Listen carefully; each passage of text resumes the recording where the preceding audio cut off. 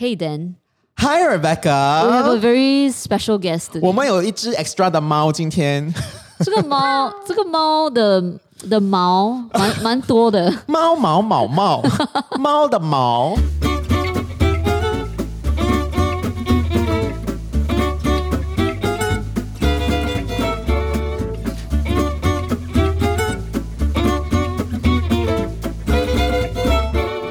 Let's welcome 陈约翰。 John Tan, Hello, it is me, the Mao with the Mao. Yeah. Hey John, so you were just before we started recording, you said that your parents wanted to. Name you. Yeah. My name was supposed to be Yaohan, but back then there was this department store called Yaohan, so my mom's like, my son will not be named after a shop. So Shopping mall. Yaohan lah. 就 John 啦。 But it's not on my IC or my other ID, only on my birth cert. Yeah, so 陈约翰。 today I we like have the John. sound. I'm very excited because I Yeah. have been wanting to introduce this amazing kindred Cats, spirit, yes. yeah, to our listeners. And also because it's a new year, I've been thinking we should start to bring more interesting Yes. characters. Yes. Onto our show. 2021, right? Correct. We are, yeah. You are actually our third guest. We have been only. very stingy. I'm lah. so Yeah. honored. We have been very stingy. Yeah. But this year we are going to bring on more people. We Yeah. have so many inspiring 小猫s. So Correct. John is one of our 小猫s. Yes. Hello, hello. Hey, so Yeah. can you tell us how did you discover the Lito podcast? Okay, so flashback. So I have this friend. Sound Sumi- effect, sound effect. Sounds like-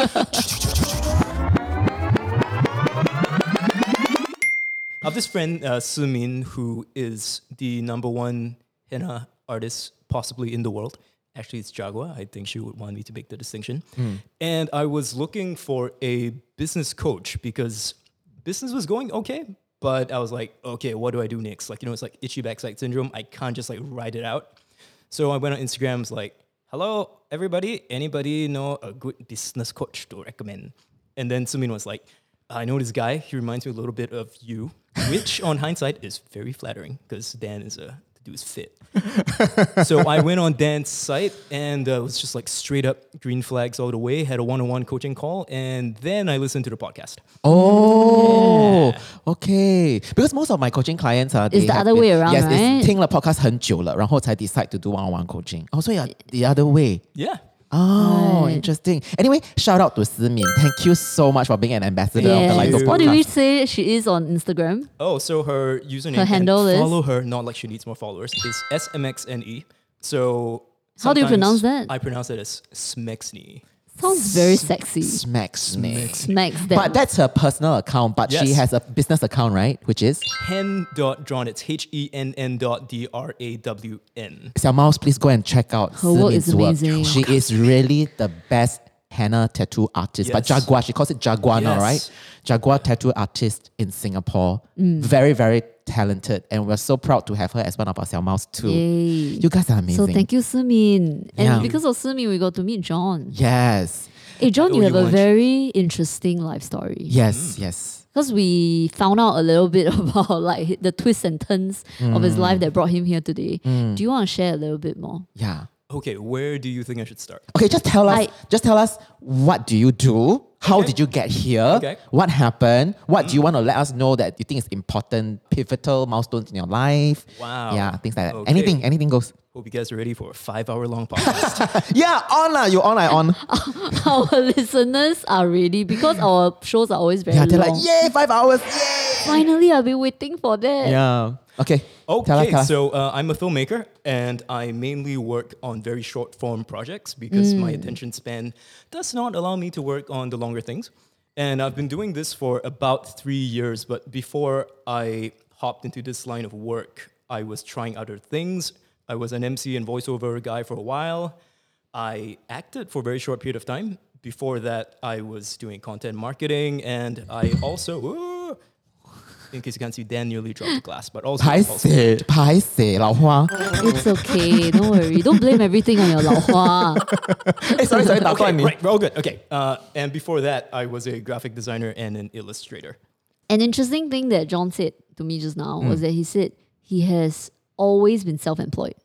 Since he was a little Since kid. He was 13. Yes. Okay, how did that happen? Okay, so when I was 13, there was this girl in my English tuition class, And she was like, she was having that manga phase where she was like, I'm gonna draw these characters, like, but I don't know how color, how. And I was like, hey, I know Photoshop. So I picked up Photoshop for the purpose of getting this one girl to like me. So you didn't Yeah. know Photoshop? I vaguely knew because like I was part of the IT club. The coolest kids are all part of the IT club, and they taught us this room of bespectacled, like obese children, how to use Photoshop. Yes. And so I vaguely knew, but that experience of coloring in her work and eventually starting to do my own illustration work made me realize I like this. And this was the age of deviant art and like very shitty homemade portfolio sites. And because I had some sort of web presence, I could be found. And because of that, I started getting emails like once or twice a month asking like, hey, can you do caricatures? And then eventually it was like, can you do some simple logos? So 13 was when things first started. Very small, Wow. but... Did anything a lot, start a lot. between you and this girl?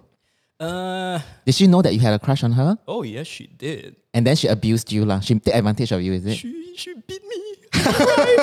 No, nothing happened. We are no longer in touch for for reasons that are out of our control. Wow. Yeah, but she kind of Reasons- started you on the creative entrepreneur. You have to thank journey. her, right? Yes. I do. If you're listening and you know who you are, thank you.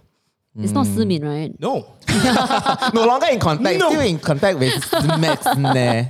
Yeah. Interesting. Yeah. Wait, so you never had to get a 9 to 5 job because you were always employed.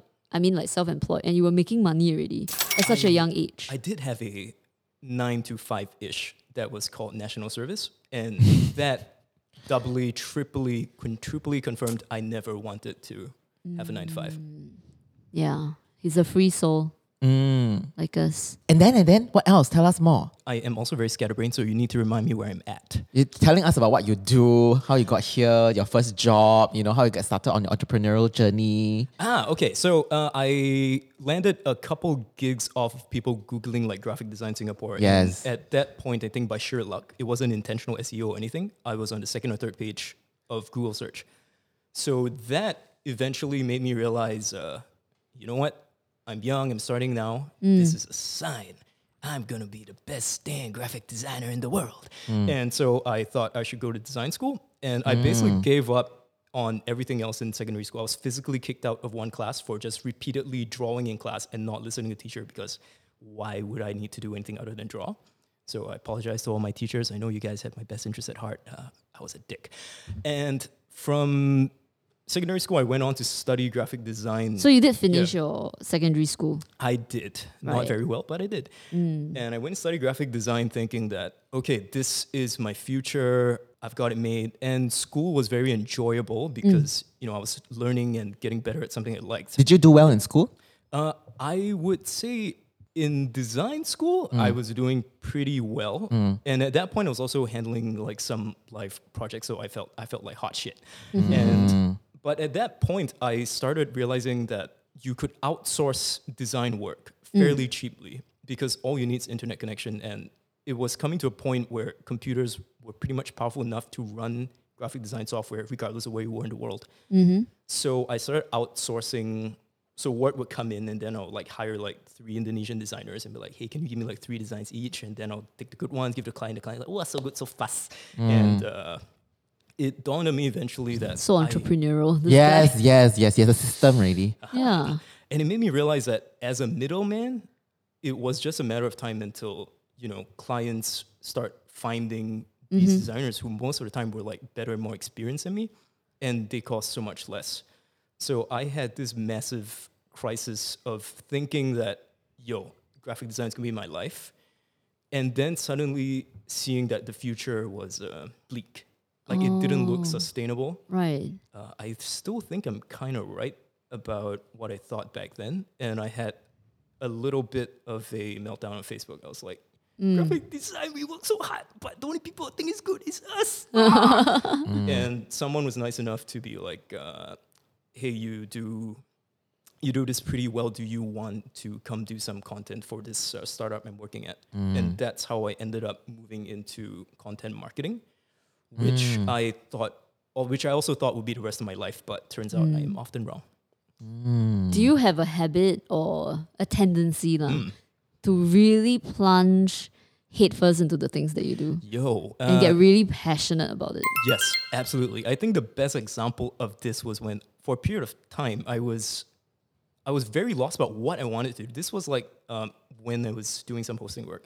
And I was listening to all these podcasts from comedians who I love. And they were like, yeah, I started doing this, but then I just went to the clubs and started doing stand-up, and that's how I'm here. So I was like, you know what, fuck it, I'm going to go do stand-up. So I spent a whole month literally doing nothing but for 8 or 9 hours a day, either practicing or writing jokes. And the reason I stopped was because the last time I did stand-up, I was booed off stage. Oh. But then that happens, right? At the early stages, right? Oh, but also I realized as I was getting booed off stage, it was very clear that You're not made for. I'm not cut out for this. But even then, you were very passionate. Because I noticed a pattern, right? Like you get really passionate about something. But then you will go all in, and then you'll figure out like, oh yeah, maybe this doesn't work. Is this the same thing with film? Like, do you feel... How should I put it? Like, after so long, right? Like, you've been doing film for 3 years. Yeah. Sorry, we jump out a bit. Yeah, no worries. You've been doing film for 3 years. Do you still feel the same passion? Do you still feel like, wow, film is something I'm going to do for the rest of my life? I think I've been burnt enough times by my own enthusiasm to realize thinking I'm going to do something for the rest of my life is a very limiting mindset to have. And I do not think I would have gotten into film if I hadn't gone for therapy and whatnot. I worked through the idea of, I don't have to be this extraordinary human being, which was what I was told. Like, if you are a somewhat intelligent child, you're going to be surrounded by adults telling you, "Wow, your son, your son going to be a star. I don't know what going to be. The future is going to be huge." But when you hear that, you start putting pressure on yourself and you refuse to. This is something I discussed with Dan on our first coaching call. Like, I had this feeling that I had to be something great, And I always thought that anything that would bind my time to my craft, so like videography or film or even photography or design, would be something that wouldn't lead to this bright, glorious future I was supposed to craft for myself. Right. So I think accepting that, you know what, if I'm going to have to lug a camera around all the time and make money by the hour, but I enjoy myself, like, that's going to be fine. Like, getting to that point, I think, took all the previous failures and shattered expectations to accept. And I also realized I've deviated really far from the question. What was the question? I think the question, the intention behind Becky's question is that, do you think you have found your craft? Your thing? And I wanted to ask, like, how is it different this time? Like, why do you feel is different this time? What's so special about film? I think the main thing is film is an inherently profitable career. Like, even if you are starting out, you wouldn't have much trouble making a living wage. Okay. And I think it was because of that I stuck around. Or is right it at the because you're start. good? I do know of a lot of videographers who, Might it's be not struggling. sustainable for them. They don't have as many jobs and all that. Yeah. Maybe. But I do also think that film is the accumulation of all the skill sets I've built up. Yes. Yep. Yes, John. Yes. Right. Right. Definitely. So it feels like, it's been leading up to this. Right. All the skills that you were learning before this. Right. Yeah. And that's how you got to this point. Yes. So I think for John, right, there has been a lot of exploration. Yes. And I think for you, it's like, whether it's a girl you had a crush on and you jump on an opportunity, okay, for personal gains or whatever, or that, you decided, I'm going to try and do stand-up comedy, whatever. But I think each time you try and it didn't quite land for you, it doesn't negate all that effort and that trying. You have collected the experience and the know-how and the knowledge, and you always carry that with you and you put it towards the next thing that you try. Yeah. And I think that when it came to filmmaking, I think for me, right, because I've been in the creative content creation line for so long, I've been exposed to a lot of creative work. And when I see a diamond in the rough, I know that this is the talent. Right. This is a talent. Right. And when I saw John's work, I know that he has everything that he needs to make this work. It's just a case of whether he has found the right groove, Right. the right setting, and also more importantly, the belief in himself that he can do this. So I think that it was, so John is also a personal coaching client, and all my coaching clients are the same to me. I love them dearly. But there are some that I feel a little bit more, how do I say? You know how parents sometimes have a bit of the favoritism? They have their favorite child. So life coaches also have. I'm human, right? So this is me telling John, letting in my secret. But he's not the only one. I have a few clients who are very dear to my heart. Right. In a manner that I really, really want them to thrive and succeed. Actually, I want all my clients to thrive and succeed. Yes. But then there are some that are exceptionally special to me and precious to me. And Yeah. I know, I can see it already. I'm like that parent. I can see that you can be successful. You just need to believe in yourself. For me, it's a done deal. Yeah.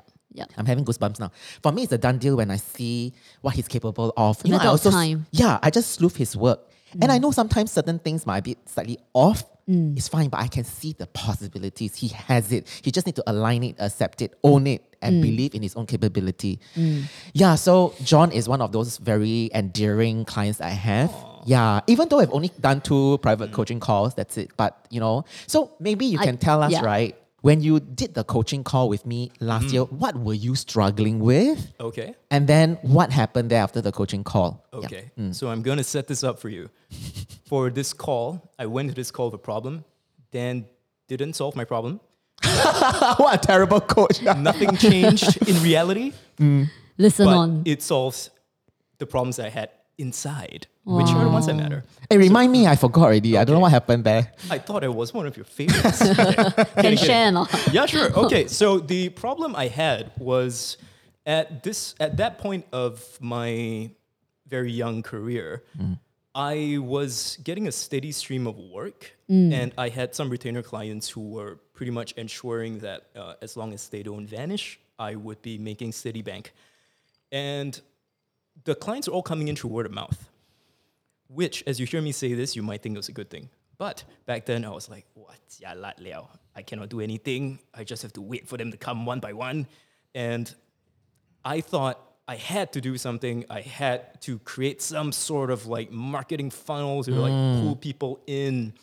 And I went on a call with Dan, and Dan basically told me, word of mouth is something that is so valuable.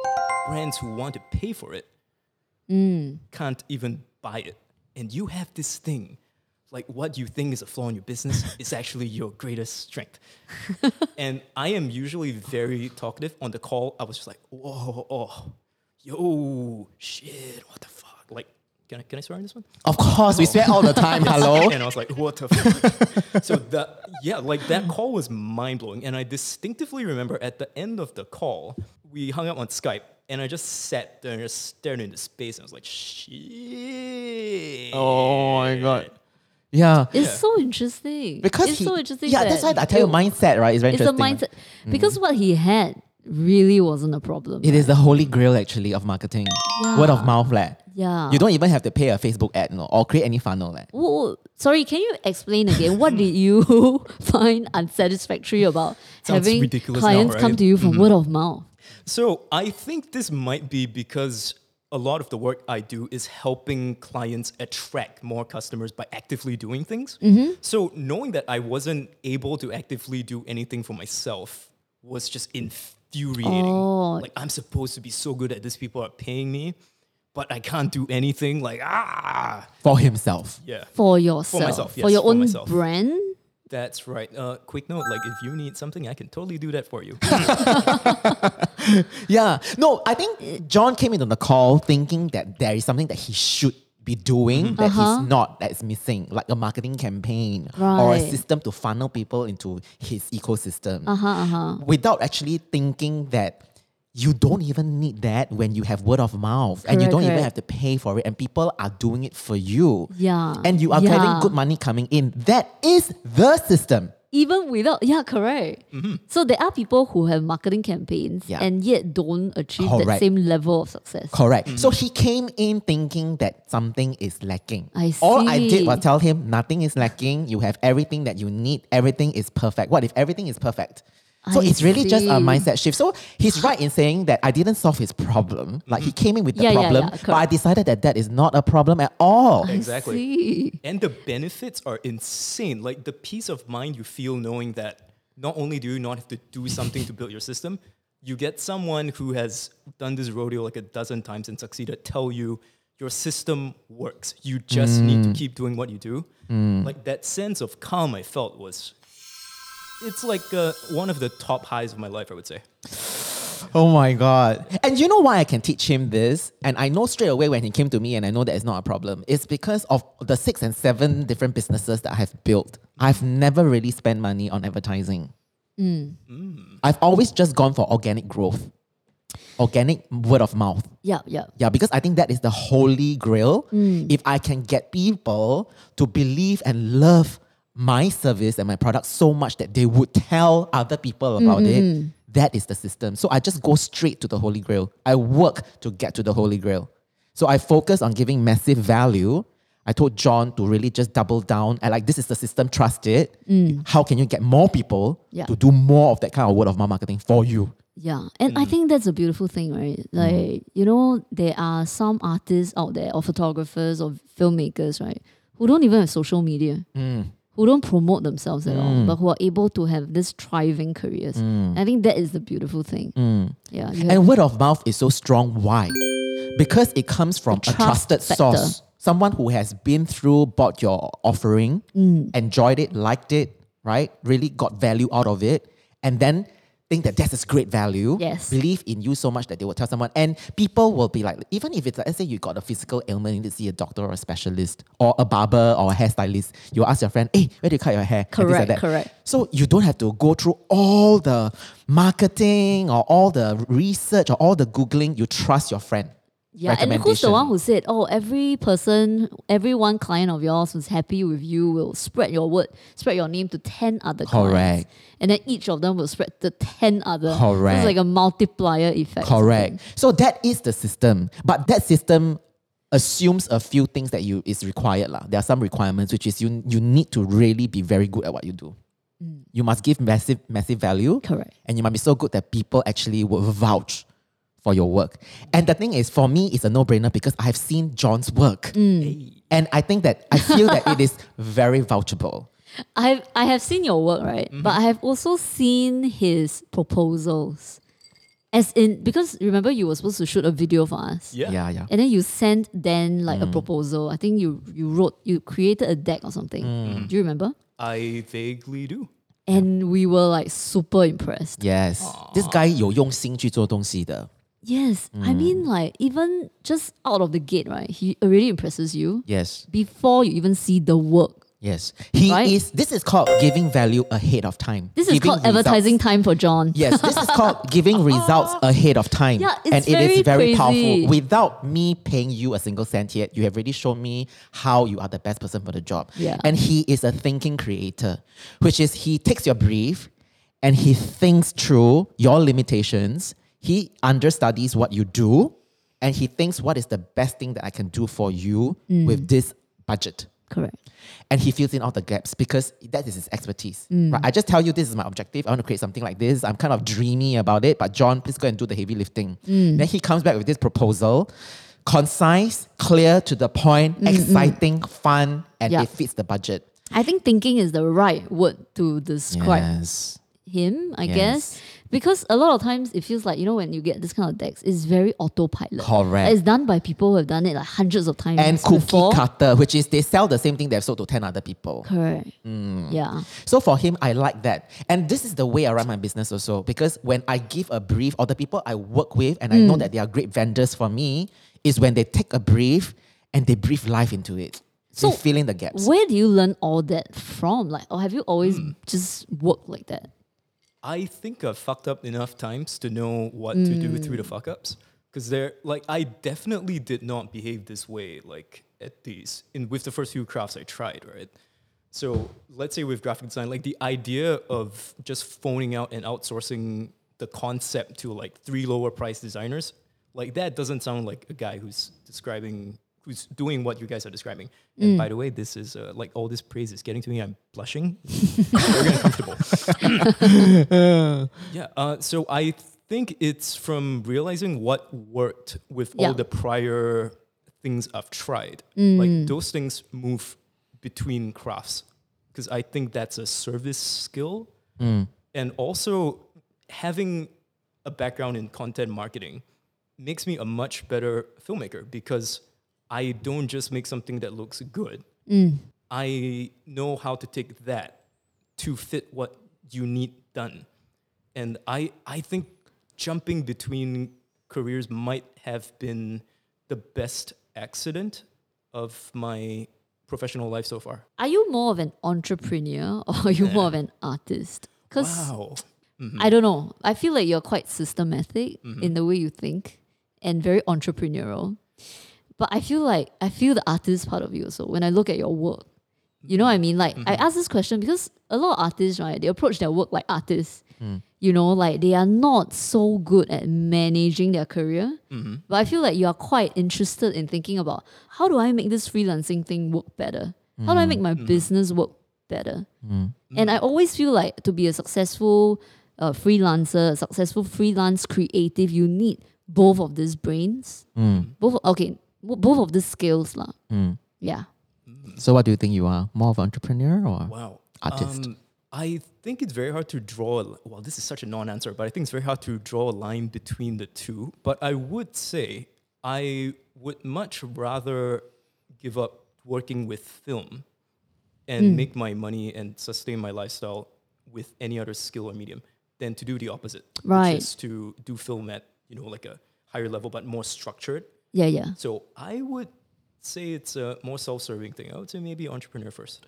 You said your parents were entrepreneurs, right? Yeah. What do they do? Yes. Okay, so my dad does something called freight forwarding. Basically, he sends orders to boats. I don't completely understand. My mom ran a flower shop with her sister. Oh. And the two of them came out of their experiences with very different perspectives on whether their son should go down the path of entrepreneurship. Like my mom, and I think most parents, they want the option that's safe for you, not so much the option that gives you life. But my mom still sometimes suggests hey, you want to go get a degree or do you want to go join a big company where there's health insurance? And my dad has been, I think he understands what the underlying drive is. And I do credit a lot of what I know and do to him. He's Have you a great dude. have you had any serious talks in the family? Because whole family are entrepreneurs, ma. I'm sure the fact that your mom wants you to go and get a degree or whatever she might think that it's the safer thing for you. And it's very strange because she's an entrepreneur herself, right? There must be very good reasons why she stayed an entrepreneur, right? So I think.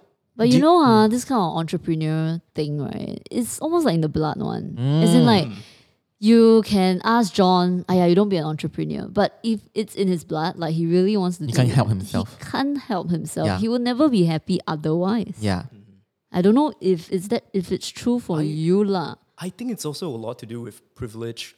If you have to bring in a steady paycheck, if there are people relying on you, you are most likely not going to be an entrepreneur. It's just so much harder. I understand a lot of this is purely privilege. But I do think it's also just easier for me to do that, maybe not at a genetic level, but I understand that to a lot of people, the idea of doing something on your own or being an entrepreneur is scary because a lot of it feels like the unknown. In my case, it's the opposite. I don't know what it's like to go have a 9-to-5 job. I was on the first day of my internship when I was in poly, I remember thinking what people wait for time to pass. Also a dog peed on me on my first day, but it's a separate story. So I also remember when I was in primary school during the financial crisis, I had friends whose parents who lost their jobs. And I remember these kids coming to school and telling us that, things weren't going great at home. So I've just been bombarded left and right with all these signals and signs that tell me to like not go find a quote unquote proper job. So I don't think it's like a bravery thing or genetics thing. It's just circumstantially that's how I ended up. You know, a lot of people who start out and do their own business first will have to take a while to make their first, get their first job and make their first paycheck. For you, was it difficult, or from the get-go, you had jobs? Oh, I think again, this is like pure luck, right? Like to rank on Google with like just like no prior planning or even knowing what the hell SEO is, that is luck. And from that point on, I do think I have been very lucky that when I want to try something else, I've been able to maintain some of the work I do with the previous craft. So I don't go broke. So that gives me the freedom to explore different things. I guess it's similar to trying something out before quitting your job.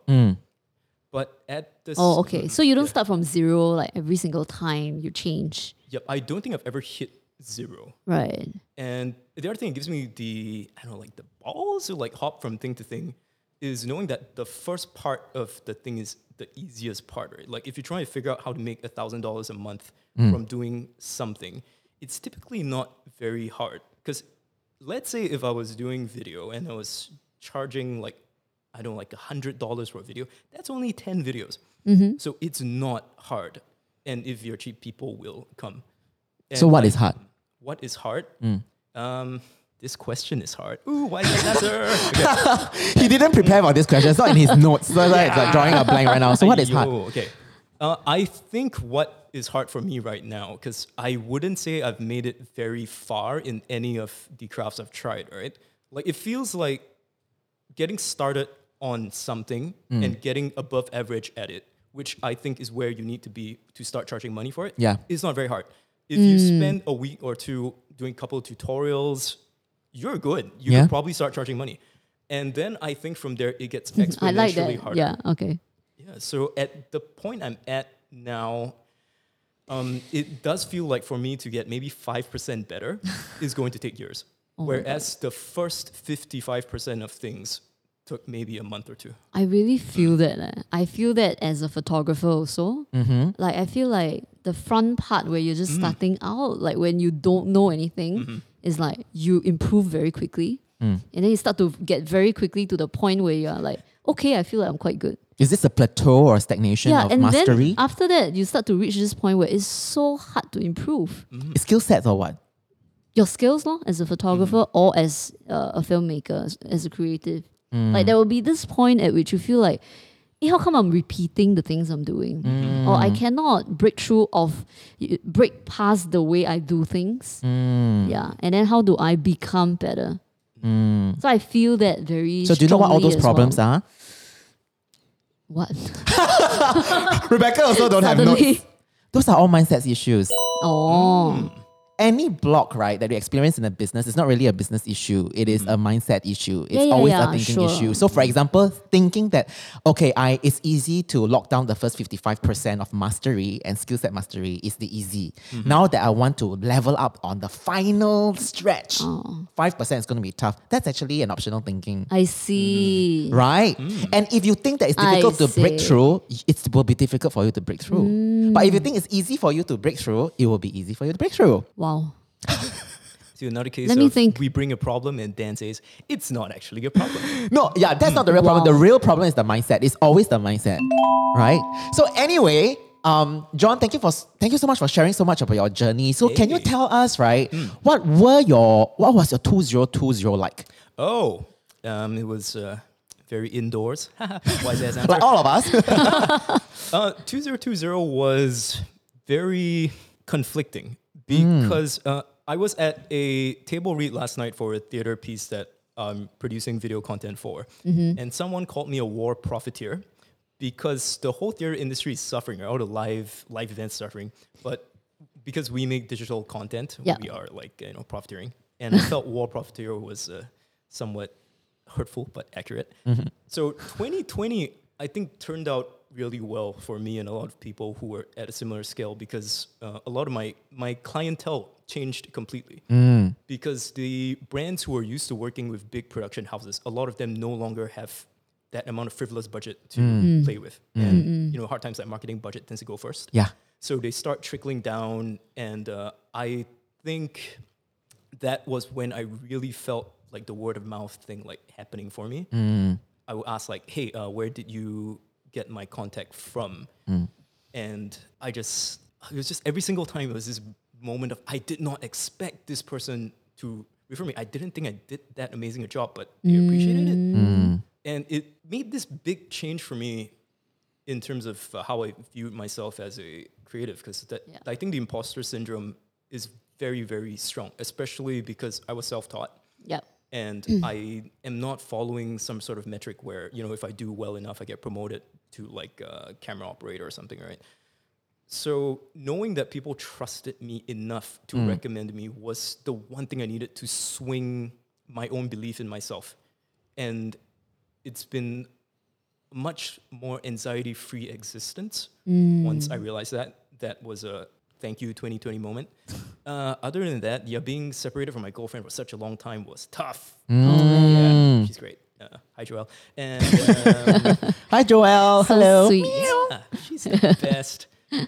But it also made me realize that the circle of friends I kept was something I wasn't really appreciating enough before. Because, when you can meet your friends whenever, you don't really value them much until you realize. You don't know what you've got till it's gone. Exactly. Yeah.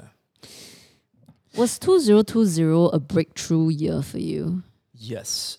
I mean, to be fair, the year was circumstantially better for what I do than a lot of people. So it led to better gigs coming in. Better gigs means better money. So you made more money last year. Ka-ching, ka-ching. Okay, John, can I ask you a question? Why do you think that people come to you? Why do you think people refer you to other people? Why is your word of mouth so good? Why? 我很 handsome. Oh my God. Okay. Other than that, I guess it's all the reasons you mentioned that word of mouth handsome. works.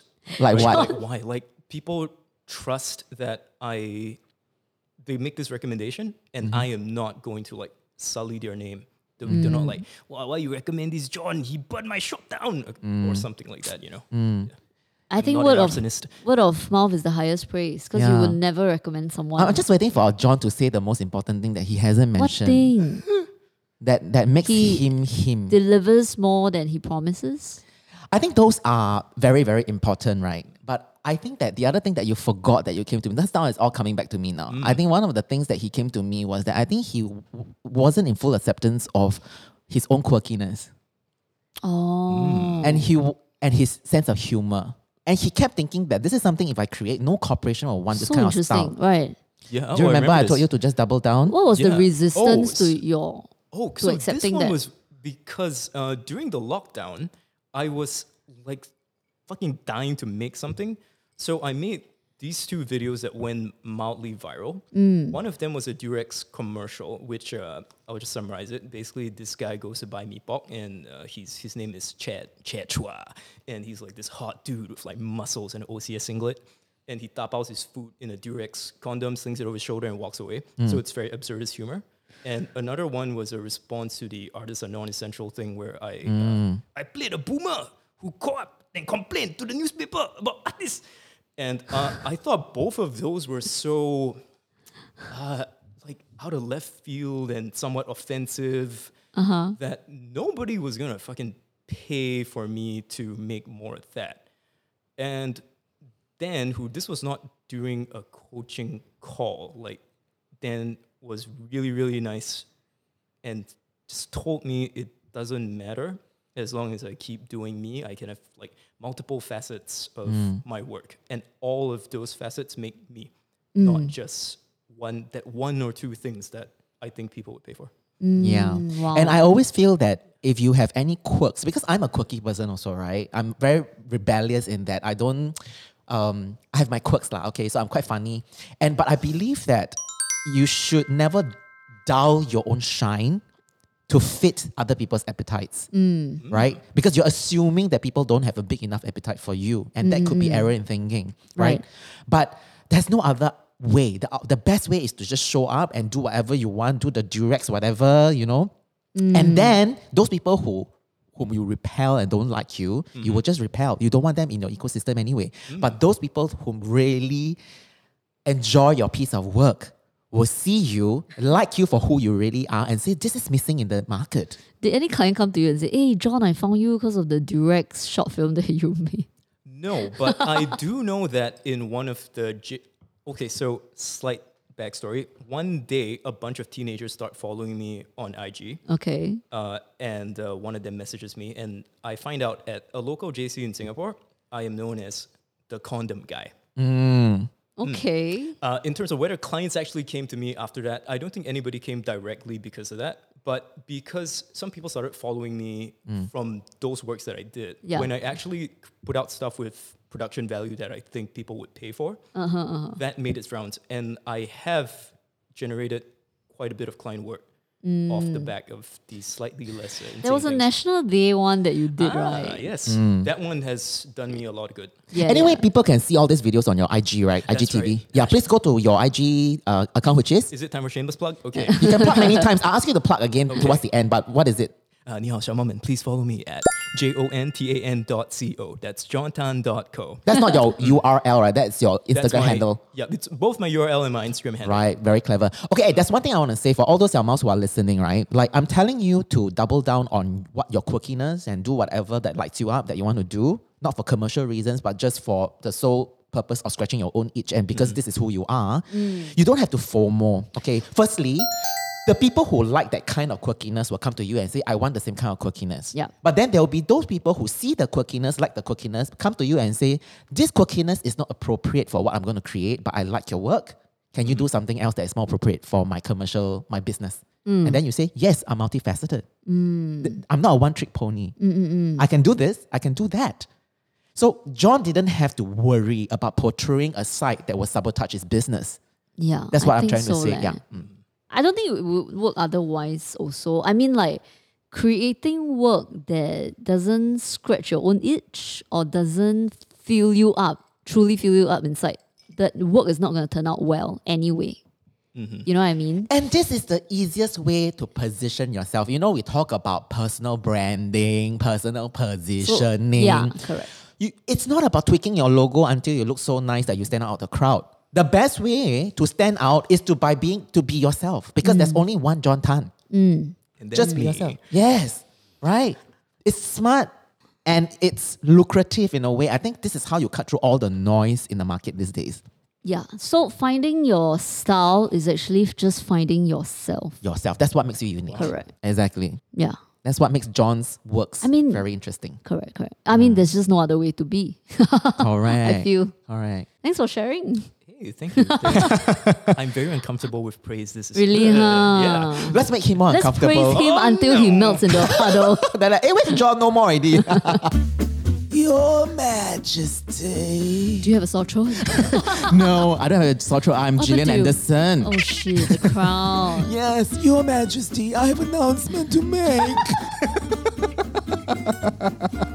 Really sound like it. Really, You're huh? really good. Do They I look should- like? Do I have a They should beehive have hair? casted you. Oh my god. Hey, so Anyway, just to interrupt the podcast a bit, huh? yes. We have an announcement to make. Yes, you know, our Lito Academy is almost You here, can smell Your it, you can smell Majesty. it. It's almost coming. It's in a few months, maybe 2 months, or maybe 3 January or months. February, it's coming. We're just putting the final, pieces and the tweaks together. So if you want to find out more, you can go and sign up for the wait list. Yes. We have a dream. Yes. What is our dream? We want to seat 100 founding members. And then after that, we'll close our doors. Yes. So that we can work on the academy together. We can build a community culture together as well. So the first 100 founding members will be integral to the culture and the shaping of Lito Academy. It's so exciting. Right. So don't be FOMO. Yes. don't be Although FOMO. we are inducing FOMO in you right now. Only 100. So if you want to get first dibs, right? And first dibs, why? Is because when we launch to the 100 founding members, you will have for life Yeah. lock in the membership price at the lowest. Then confirm FOMO. What? Yeah. Okay, so go to lito.academy Yes. and sign up for the waitlist. Yes, Your Majesty. Okay, so next we're gonna switch gear. We're gonna talk Yeah. about that was last year, right? So we're gonna talk about your plans for this year. What's exciting? What's coming up for you? Okay, so last year was the first year where I think this is a backtrack, but this is a Dan quote, which I think Dan forgot that he came up with.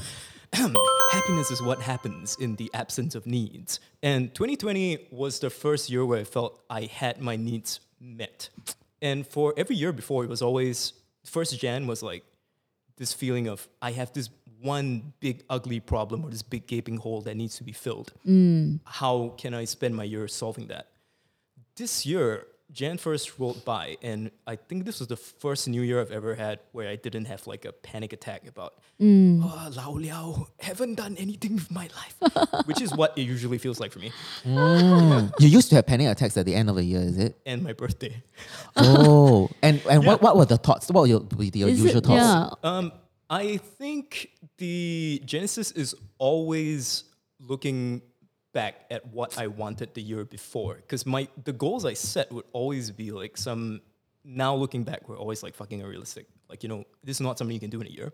And then realizing, oh shit, I haven't hit this goals. I haven't quite gone where I wanted to go. And I think because these goals were so large and deep down inside, I always knew like, I can't do this in a year.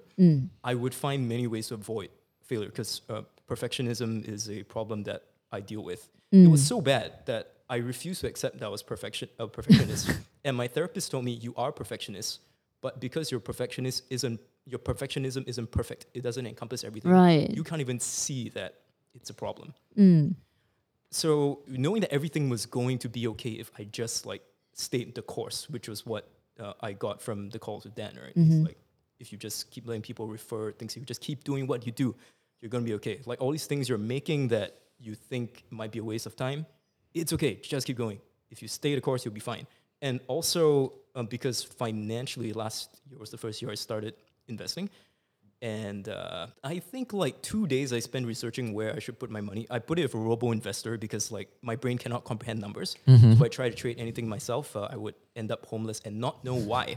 So the 2 days I spent researching what robo-investor to go with and like actually getting the account started, I think is going to have the highest like time for result payout for the rest of my life.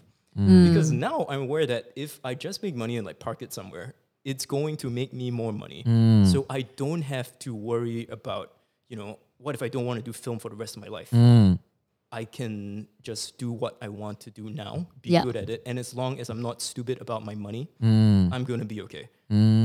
So coming into the new year, I had peace with all of the most creating problems I've had for practically every year of my adult life before.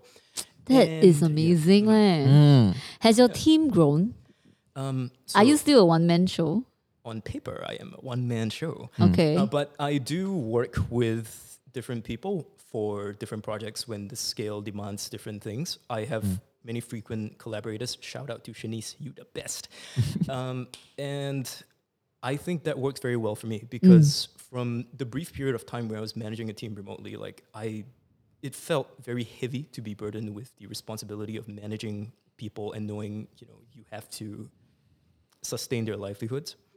So this model of sort of roping people in and collaborating when you need skilled hands is just so much more freeing and you don't have that constant burden on you. Yeah. Yeah, I and- believe in the plug and play model as well. It's smart. It's just smart. Speaking of remote working, you were digital nomad. That's right. Tell us more about that. Okay. How old are you, John? I am You're 27, right? He's lived like How come- 72 That's why. years of life already. He's done so Benjamin Button many. disease. He's done so many things. Tell us about the digital nomad years. Okay, so He's this lying about his came- age.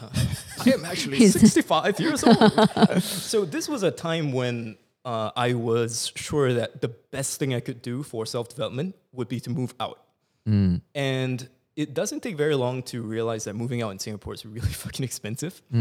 And this was when digital nomads they were not like a new idea anymore. You could find information on where people would go, Yeah. what you needed to do when you get to a place. So I realized that for me to move to another country would cost me significantly less than it would take me to move down the road. Oh. So when I was done with NS, I hopped from country to country. What were the countries? So the first place I went to was KL, and I remember an encounter with someone. I was hanging out with a friend I made there, and the person said, "Yeah, I gotta check if my wheels are gonna get stolen if you park here." So I was like, "I don't want to get stabbed." So I think the next place was Shanghai. I was attending an event, and it was too expensive. And then it was Sydney, which was also too expensive.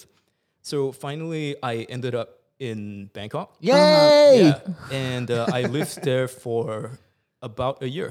Wow. Yeah. So when was this? This was a few years ago. So This was a right few years before you ago. became, you started doing film. No, I am terrible with dates. I'm going to pull up wait. this little chart I had. Maybe when you were 23, 24. Was 2017, around that time. Yeah, is it fresh out of the army? Yeah, 22, 23. 4 years. Okay. 22, 23. Right. So how was it, the 1 year in Bangkok? Yeah, why do you stop? Okay, so here comes a tale. Why did you come back? So good man, Singapore, come back. Yeah, a lot of these Maybe he found a girlfriend lah. Is that why? girl, I want to do Photoshop for a girl again. is Started it? with a no. girl, then end with a girl. Joel, I swear you're the only one. Okay, the reason I came back was because I lost a few clients Okay. and it wasn't sustainable anymore. Okay. Also, I think the one thing I did not expect was the feeling of loneliness and isolation that happened living in a foreign land. And to be fair, that was a problem because I made zero efforts to integrate into society. Like, people like clown expats who come here and only learn how to say la, and they're like, do I speak Singaporean now? And I was basically that guy, but in Thailand, I can speak like 5 words of Thai, and they're all things to order food in a restaurant. Come So- say those 5 words. Oh, Come. I'll teach you a cool one. Like when you say moo, it's not cow, it's pig, because I don't know why. Also, poo, Moo. like poo, that means crab. Yeah, And turns that- out I only know that's 2 all words. you learned, right? Also, nampao is water, I think. I think. Oh Go my God, your nam. Thai listeners are That gonna- 1 year in Bangkok wasted. Yeah, but it was very fun because I think living in a completely different place Yeah. and still being able to go about your day not thinking you're in danger or feeling like, you are in a completely foreign land. Because, Yeah. going to Bangkok really feels like you're taking a flying bus. It's not far. Yeah, it's not far. And there's Singaporeans all the time, Yes. everywhere. Yes. Yep. So, and friends would just fly through, right? So it really felt like I was just living a bit further away from home. It did not feel Yeah, as in yeah, a it doesn't foreign feel so land. scary. When you said that you lost a few clients and it's not sustainable anymore, is it because you can't even afford to stay overseas in Bangkok?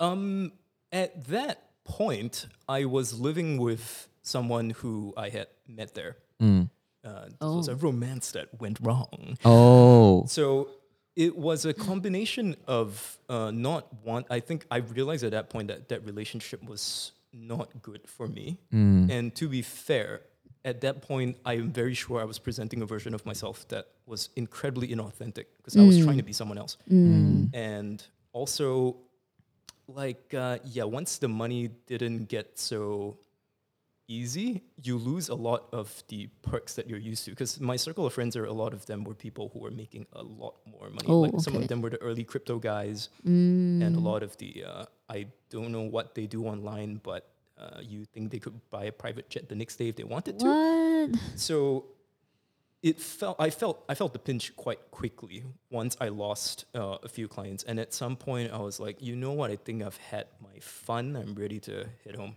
which was crushing early on. But I think it was that one failure of not being able to live this life, which I thought I would live for years. Like, I'm gonna travel the world. Yeah. I'm gonna be this cool dude. Coming back and realizing after a while that I didn't actually miss it that much. I think that also set the stage for what I would look for in whatever craft I would pick up next. so when you came back, did it coincide with you deciding to do what's next? No, well, when I came back, I had no idea what the hell I was going to do. But I know that I was born with an incredibly average face, but a slightly above average voice.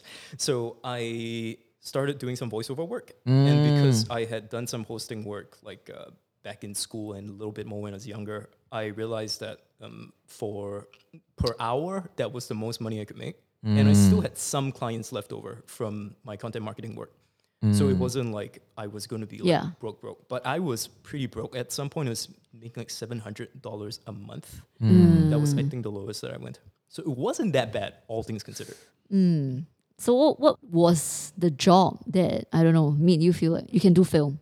Oh, okay. So this was, I joined an acting school because I, like a previous like mentor of mine told me like I had like piss poor control of my body. And it's like, you should go like pick up an acting class or something. So I was like, okay. And so I took a method acting class and I really enjoyed it. And part of that was like finding work that resonates with you as a person, like writing work, creating work. And also it's this community, which is a huge thing, of artists and creatives. Okay. And so this place is called HCAC. It's an acting school here. Shout out to them. Like I owe you guys a lot. So at a potluck that the school had, a bunch of us got really drunk and came up with this like freaking terrible pun, which we thought was hilarious. And we found out there was a film contest where we could turn this pun into some sort of ad, sort of to mock the contest. Just like for fun of it. So I shot the thing on my phone and we thought, okay, whatever, we're done. Nothing's going to happen. But it turns out all the other entries for this film contest were so bad that we won. We did not deserve it, but it happened. Right. And because of that, I started realizing I might actually be good at it. Because I remember watching people react to the piece and they were like, yo, this is great, this is funny. I was like, funny? That's good for my ego. Oh my God. So before this, you were not interested in film at all? I had an insane obsession with Casey Neistat and I was vlogging. Okay. The vlogs are very bad and they're hidden. You will never find them internet. Never. But it's not the same as making films, right? I think the genesis of it was kind of similar because Right. you still have to edit the things okay, and it lets okay. you start thinking a little bit in that Right. direction. Okay. Yeah. So off the back of that film contest, when you come and call it film contest, somebody thought that I was hot shit because like, he won a film contest. And she was like, hey, do you want to film this like theater show I'm doing? And I was very unconfident that I could do a good job. So I said yes. And I spent most of my savings at that point upgrading to a slightly better camera. And I just went. And that was when I met one of my best friends now, a lady called Chanice, who was playing a dying Norwegian child. So she was on the floor going, ah! And she was looking for a videographer to create some work for a client that she had at that point, and very urgently. So on the plus side, she didn't really have time to like see if I actually knew my shit, but she said she had a good feeling about me. And that led to me getting my first retainer client, who I shall not name, but... And they paid well, right? They right now, I know they were not paying great. Oh, okay. But for someone who had zero experience at that point, virtually zero experience, I think I'm very grateful they took a chance on me. And because of that one client, I could constantly create a body of work and actually make a living off of doing this. Yeah. And then that led to more clients, and here we are. Crazy, So what? Yeah, sorry. No. please go. So this year we were talking about your goals and exciting plans for this year. So any win tensions have you set for the year? Okay. Do you listen to our last episode? I did. I did. God, the accusing gazes. No lah. Test 你吗？看你是不是真的 hardcore 小猫？ My intention for this year, two things: ease and less. Because I think getting nice. to the point where you have everything you need means trying different ways to fulfill those needs. And in the process of doing that, you end up with a lot of things that you don't actually need, but will still exist in your life. They're like artifacts, right? So I think on the end of material possessions, while finding the gear that worked for me, I have spent a lot of yuan on Taobao and Amazon. So I have way more gear than I need. I want to let that go because now like I don't even know if I have something. I'm not sure if I own it. I'm not sure I need to buy a new one. When I need something, I don't okay. know where it is. And today Rebecca walked in with one backpack of gear and I was so jealous. No, I'm different. I mean, photographers are quite different from filmmakers, right? Like you guys need so much more gear than us. We can survive on one camera. Oh, we will forever be jealous of you guys. Yeah. We have far shorter hours as well. You know, John, Rub it in. John, I think that, you know, life happens in seasons, right? And I think that you're going through, especially this year, if your core desire and intention is to welcome more ease into your life and to welcome less into your life, then I think you're in a season of shedding and decluttering, unloading, unburdening, and feeling light. You know, I think the feeling of light, and I've been through that very intentionally for the past few years. And I can tell you that when you shed, in the beginning, when you start to shed, because you are still someone who you're exiting from a season of acquiring and endless acquisition, it will feel a little bit like, oh, I'm losing something. But then something strange starts to happen. You will start to enjoy letting go of things. And that's when you realize you're not losing anything, but you're gaining peace and space. You're gaining a sense of lightness. And I think that is amazing value. And I wish that a lot of that will come to you. And I think you have also come to, you're an early bloomer. I think when I'm 27, I don't know what the heck I was thinking. I think a lot of people, even like in their early 30s, they're still thinking about, you know, like what should I do with my life? And they're still very lost and very confused. Yeah. So for you, Takes- for you, I think that if you want to welcome more ease, you want to feel lighter, you're shedding, I think that the concept of enough is plenty is beginning to resonate. Like also, I said that thing and I can't even remember I said it, which is happiness is what? The lack of needs. Happiness is the lack of... Happiness happens in the absence of needs. Yes. So I think that's so true, right? When you're no longer needing something, it means that you have an abundant feeling, enough. There's this enoughness and this feeling that I think I'm very grateful for what I have. I don't need more. I'm fine. And that's where you realize enough is plenty. Wow. And you don't need to hustle anymore or try and be needy or greedy. Yeah. And when that happens, as a creator, I think that you become very powerful. Because when you go out and you pitch a job, when you try and clinch a new deal, when you try and sell, you don't bring any of that intangible neediness with you. And people can feel that. It's true. And right? I think also it's useful for John also because I think it will help you to prevent burnout.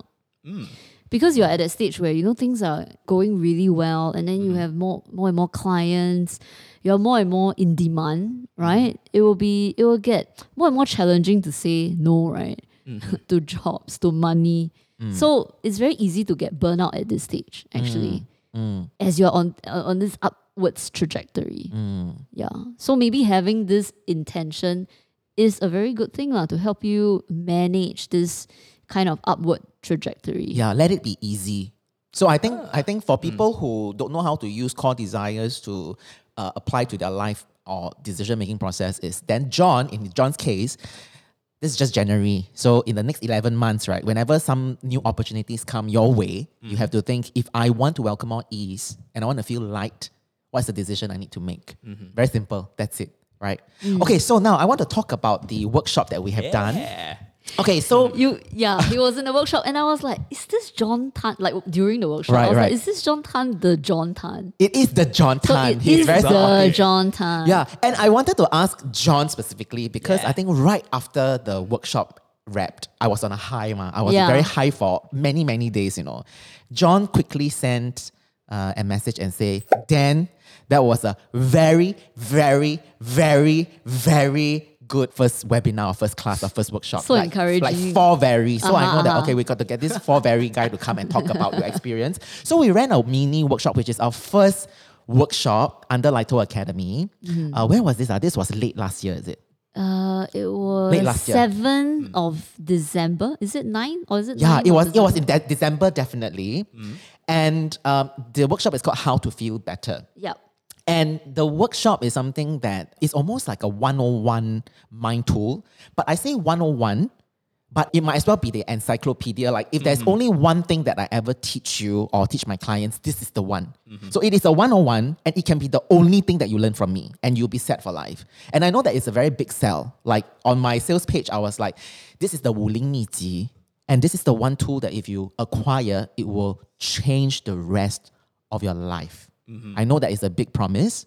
So I want you to tell us if that is a big promise and what is the biggest takeaway from the workshop. How was it for you? Okay, so the workshop taught me one thing: how to feel better. Cop out. Okay. So I mean, having worked with Dan on one-on-one calls prior to the workshop and having listened to podcasts, like I was pretty sure he was going to deliver on what was on the sales page because that's the Dan thing to do. And it feels like there are different intentions for each of like the offerings with Lighter, right? Like I have this very childlike analogy. The podcast is sort of like what is a fish?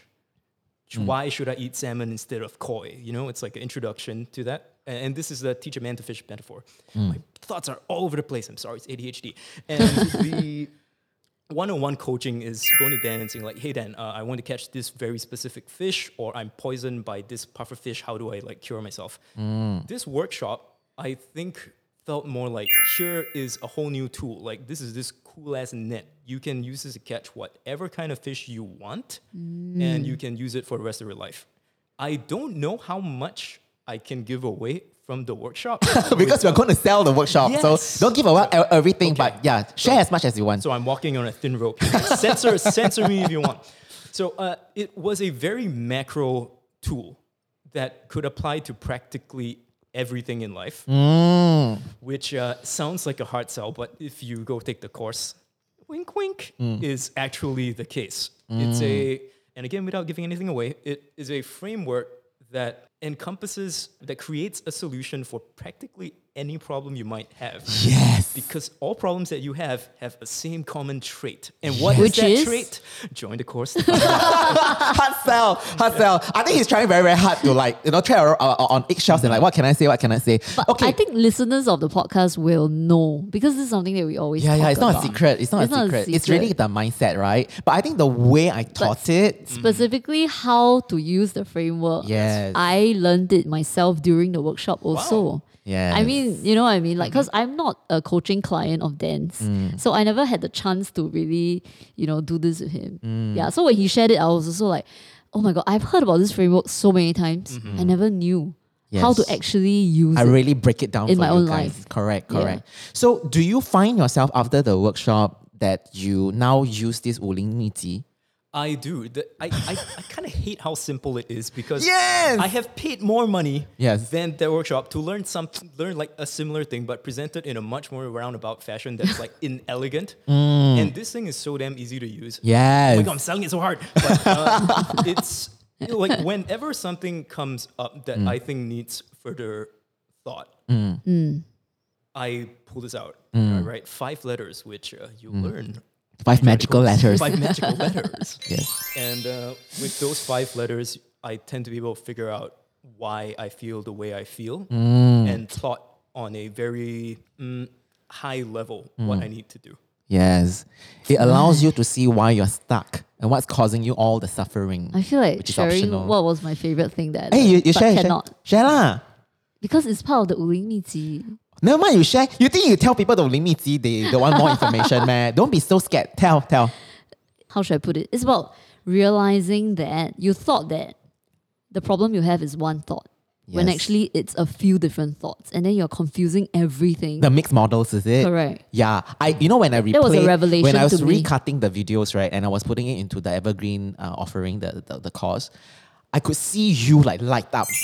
Oh, really? Yeah. Because Yes. I was on screen, right? Yeah, like I could see and feel that you lit up when you realized that, oh my God, this is how we get so confused. Yeah. Because you actually see the models being mixed in real time. Yeah. And I peel it apart, remember? I did the matrix thing. Like so much clarity in that Yes. moment. And how to say, like in those normal situations, you would just be like this confused blob of a human. Yes. It's like, "Yeah, I'm just damn confused, I cannot." But that framework helps you to split out everything Exactly. into the 3 different thoughts that it is. And you realize, oh, actually, it's just 3 different thoughts. So Correct. then you solve it one by one. Yes, and every thought has its own model. And we will teach you how So to what are we actually write talking down the model. Yeah. So anyway, guys, I know some of you might be listeners who are just discovering our podcast at this point in time, and the workshop is really over, and we are no longer running the workshop ever again. We are only going to run it once live. That's it. But what we have done is we know a lot of people have missed out on the workshop, so we've decided to repurpose the recording of the entire webinar, so you will get the entire experience but on demand. So you can just go and buy the mini workshop and enjoy the content at your own leisure. Yeah, so please go to howtofeelbetter.co and they have all the information there, and then you can just purchase the entire workshop. Yeah. Okay. So when our academy comes up, actually this kind of gives a taster, right, of what we'll be offering in the academy, because we'll be doing something similar also. Yes, we'll be teaching different mind tools. Correct.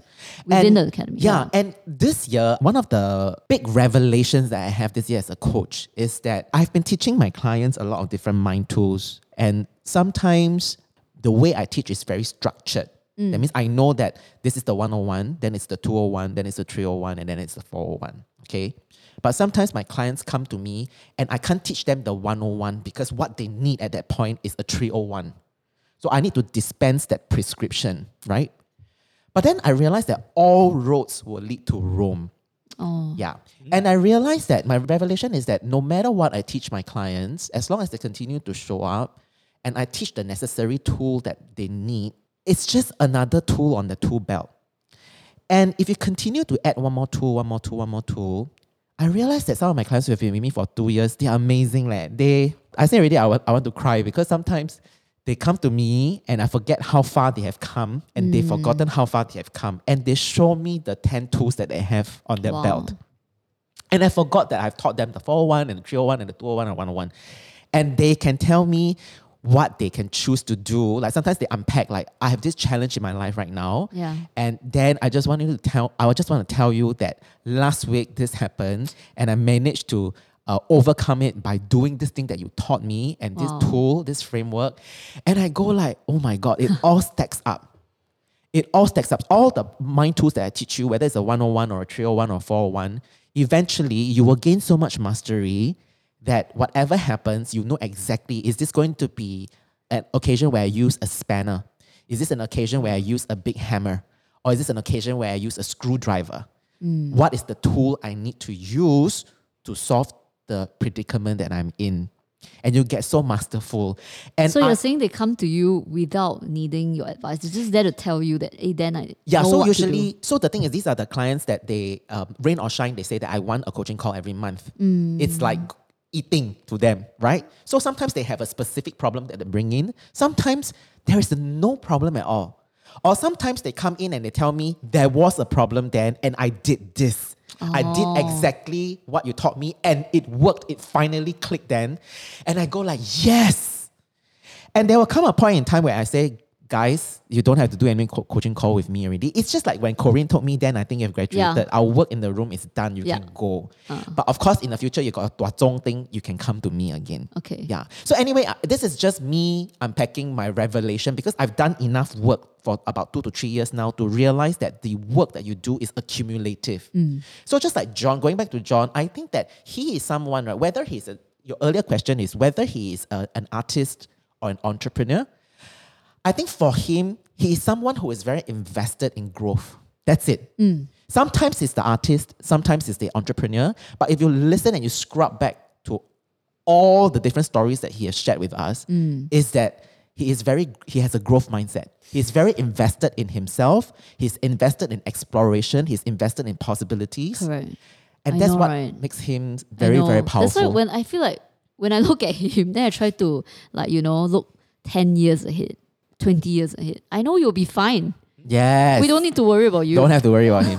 He's self-sufficient. You will continue to grow and you'll continue to become better lah. Thank you. That means a lot. Yeah. You know, the other thing that John told me just now about how after he left Bangkok and then he came back and then he decided to go into voice acting and then he only made $700. Yeah. I think that is testimonial for how he's able to make money. You know, I always tell my clients when they come to me, they say, I don't know how to make money. I say, but you have everything you need to make the money. You know what is it? Then they said, what, an office? I don't know, I need to get a cert or anything. I said, no, your brain. The only thing you ever need to make money is your brain. If you know how to use your brain, you can create anything with it, right? It's just the willingness to do it or not, right? And for John, he's not fixated on just one way of making money. Yeah. And he is okay with trying new things. Changing and reinventing himself and just try lor, you know? So because he's not scared of that, he can make $700 from voice acting when he came back. $700 is not little. $700 is $700 more in your pocket. And you made it So because true. you used your brain. Right? True. It could have been $0. It could have been zero, and he sat there and he just go paralyzed. He said, I'm losing all my clients. Now I'm back here. I'm back to square one. I've lost everything. I don't know how to make money anymore. He didn't. He just said, what's next? Yeah.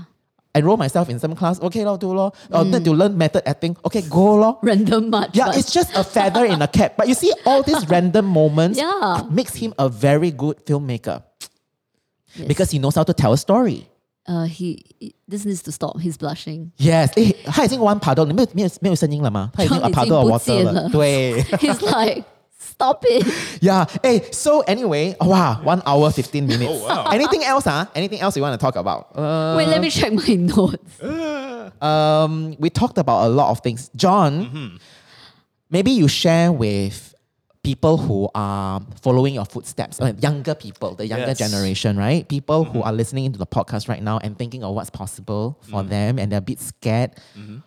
What would you say to someone like that? Or what would you say to yourself 10 years ago? The 10 years ago, John, what would you say to yourself?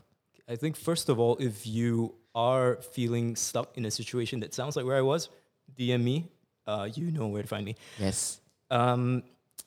I would say you don't have to know what you want to do for the rest of your life. That's a tall order. Like, I don't know what I'm going to do next week. Actually, I have a shoot. But try different things. Like, make sure Yes. you fulfill what you need to fulfill. If there are responsibilities you have, of course, don't give those up. And of course, depending on how many responsibilities you have, your ability to try new things it varies. But I think easy life hack, like try to make $1,000 doing anything, not like a month, like just any span of time. And I think you will figure out how to move beyond that. Yeah, and if it doesn't work, your time learning what you have learned is never wasted. It will show up again and be relevant to your life in ways you wouldn't be able to know. You can't connect the dots looking forward. You can only do it looking back. Yeah, that's what something Steve Becky Jobs, said. right? Yeah. Yeah. Very nice. Yeah. Okay, great. So, any other questions? What is the biggest job that you have had so far? What is the highest paying job that you have had so far? Because freelance creatives, or like people who are just starting out, they always think that maybe I can't make much money from doing this kind of work, or like, you know, it's probably going to take me a while before I can feed myself. So I do find it helpful when we talk about numbers, like exact numbers. Okay, so the biggest jobs I've done are jobs where you wouldn't see any trace of me as a creator.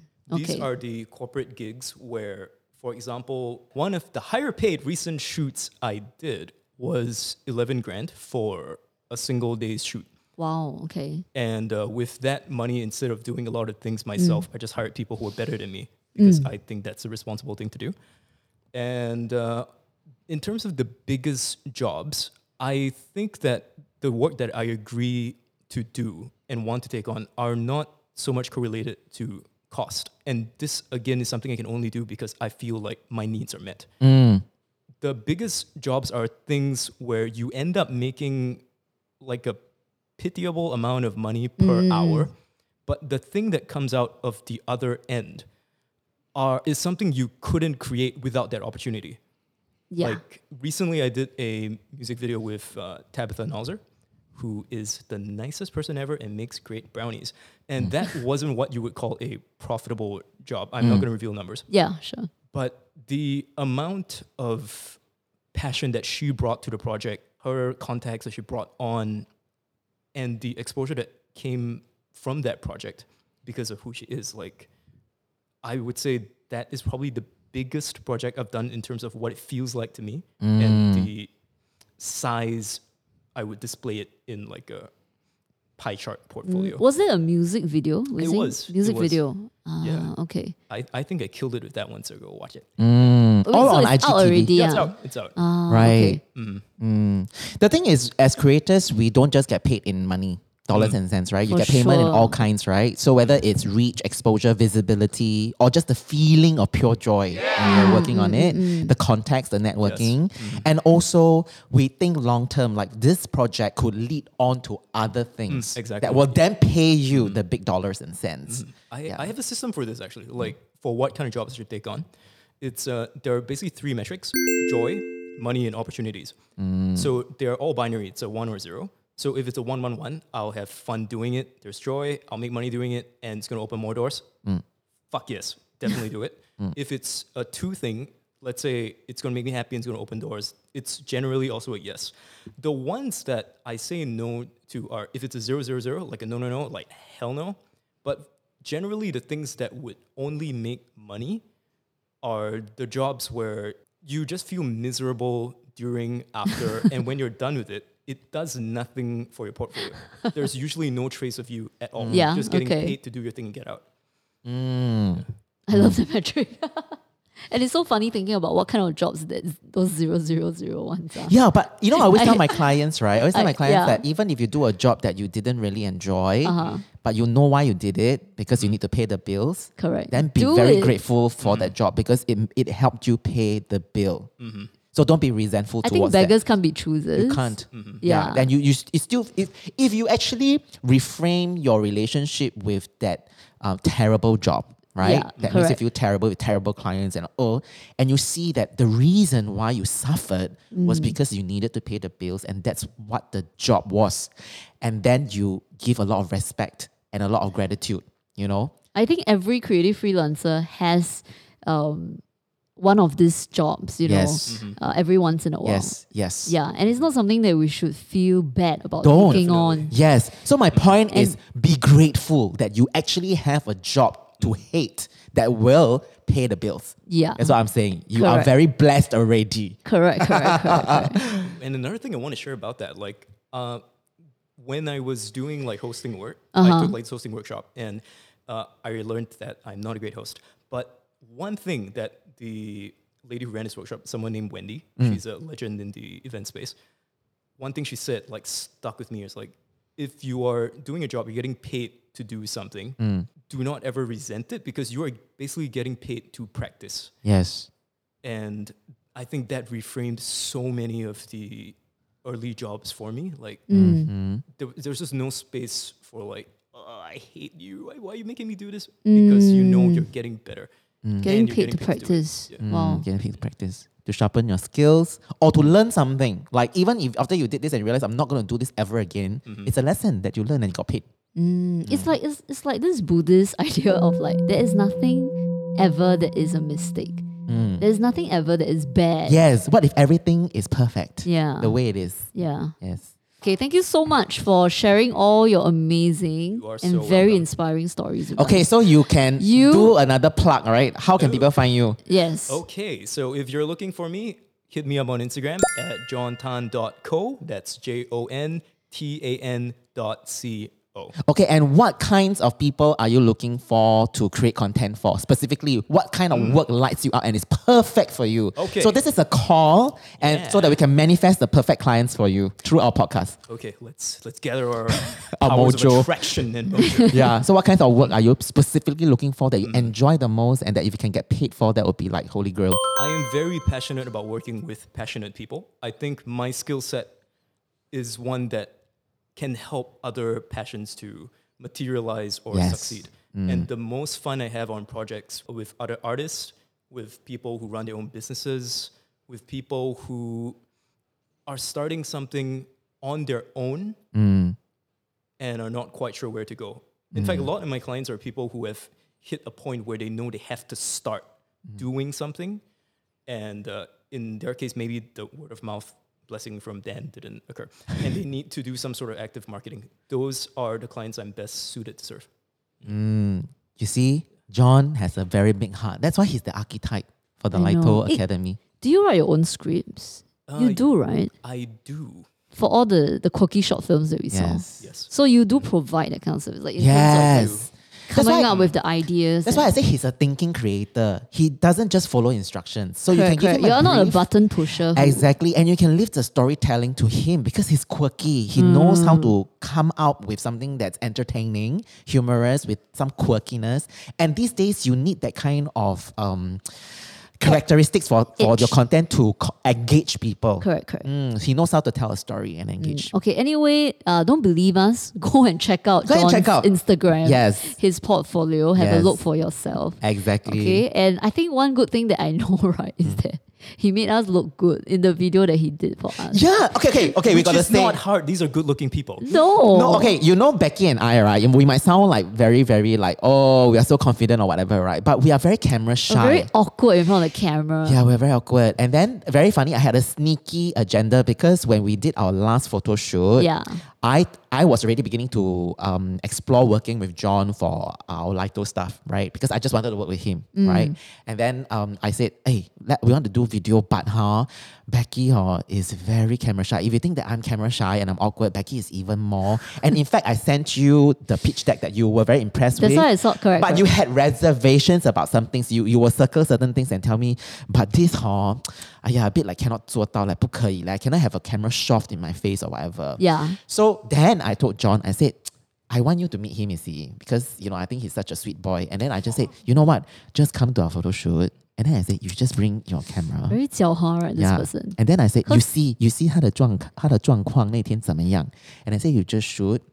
And then we see how. If she really doesn't want, cannot, and then there's no rapport and she feels like it's too intrusive, then we don't. I don't want her to feel uncomfortable. But I say, if she's comfortable, maybe she can be coaxed into it.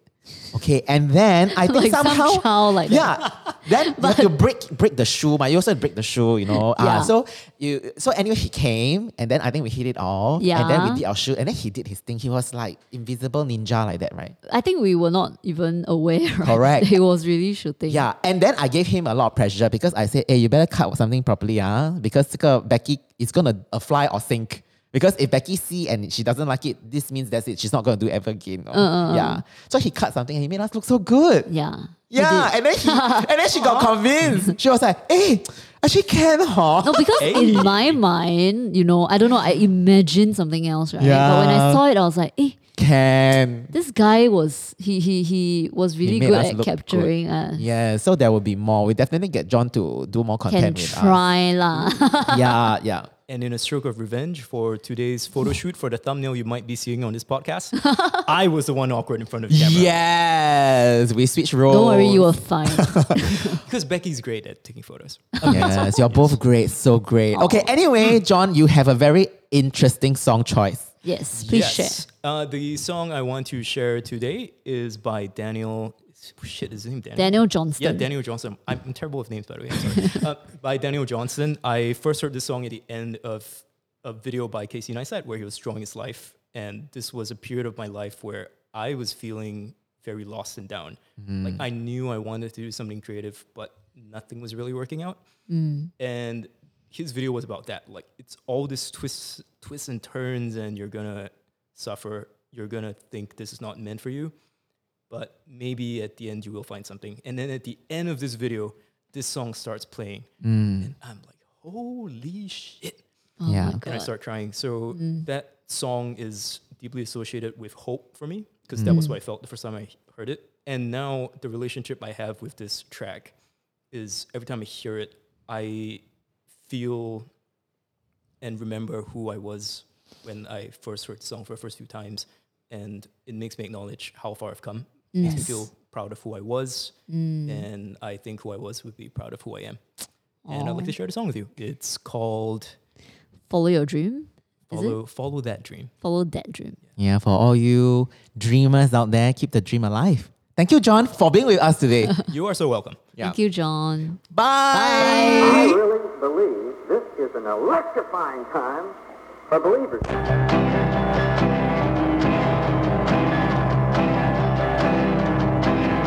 Oh, it's a world of lonely faces.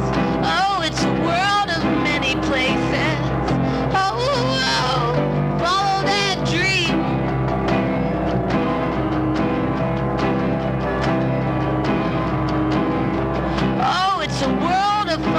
faces.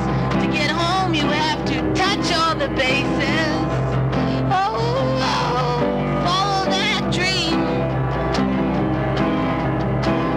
Like flying a kite, you can't lose sight, you can't let go. Oh, oh, follow that dream.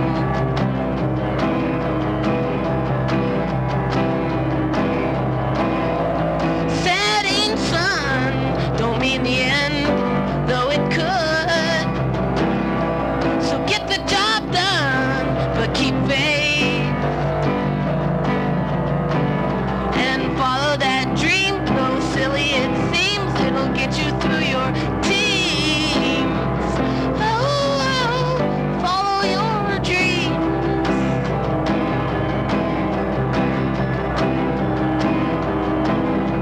Oh, it's a world of lonely faces, and oh, it's a world of many places. Oh, oh, follow that dream.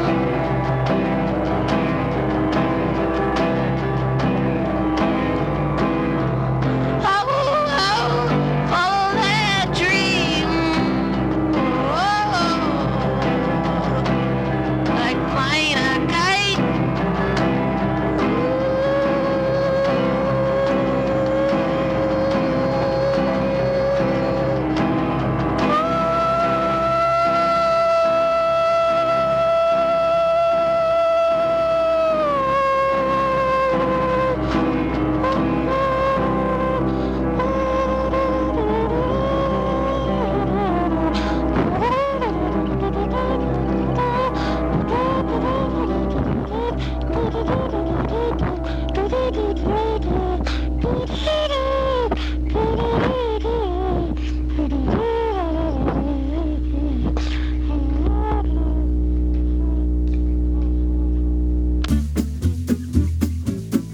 Hi, this is John, here to deliver the outro. Radio voice on. If you like to experience business savvy, mental hygiene, if you would like to experience the necessary curriculum for the modern day human being, if you would like to thrive in your creative career, if you would like the wisdom of Dan, download it into your brain. If you would like the passion of Rebecca and all her toes, download it into your soul. Then join Lito Academy. Visit lito.academy.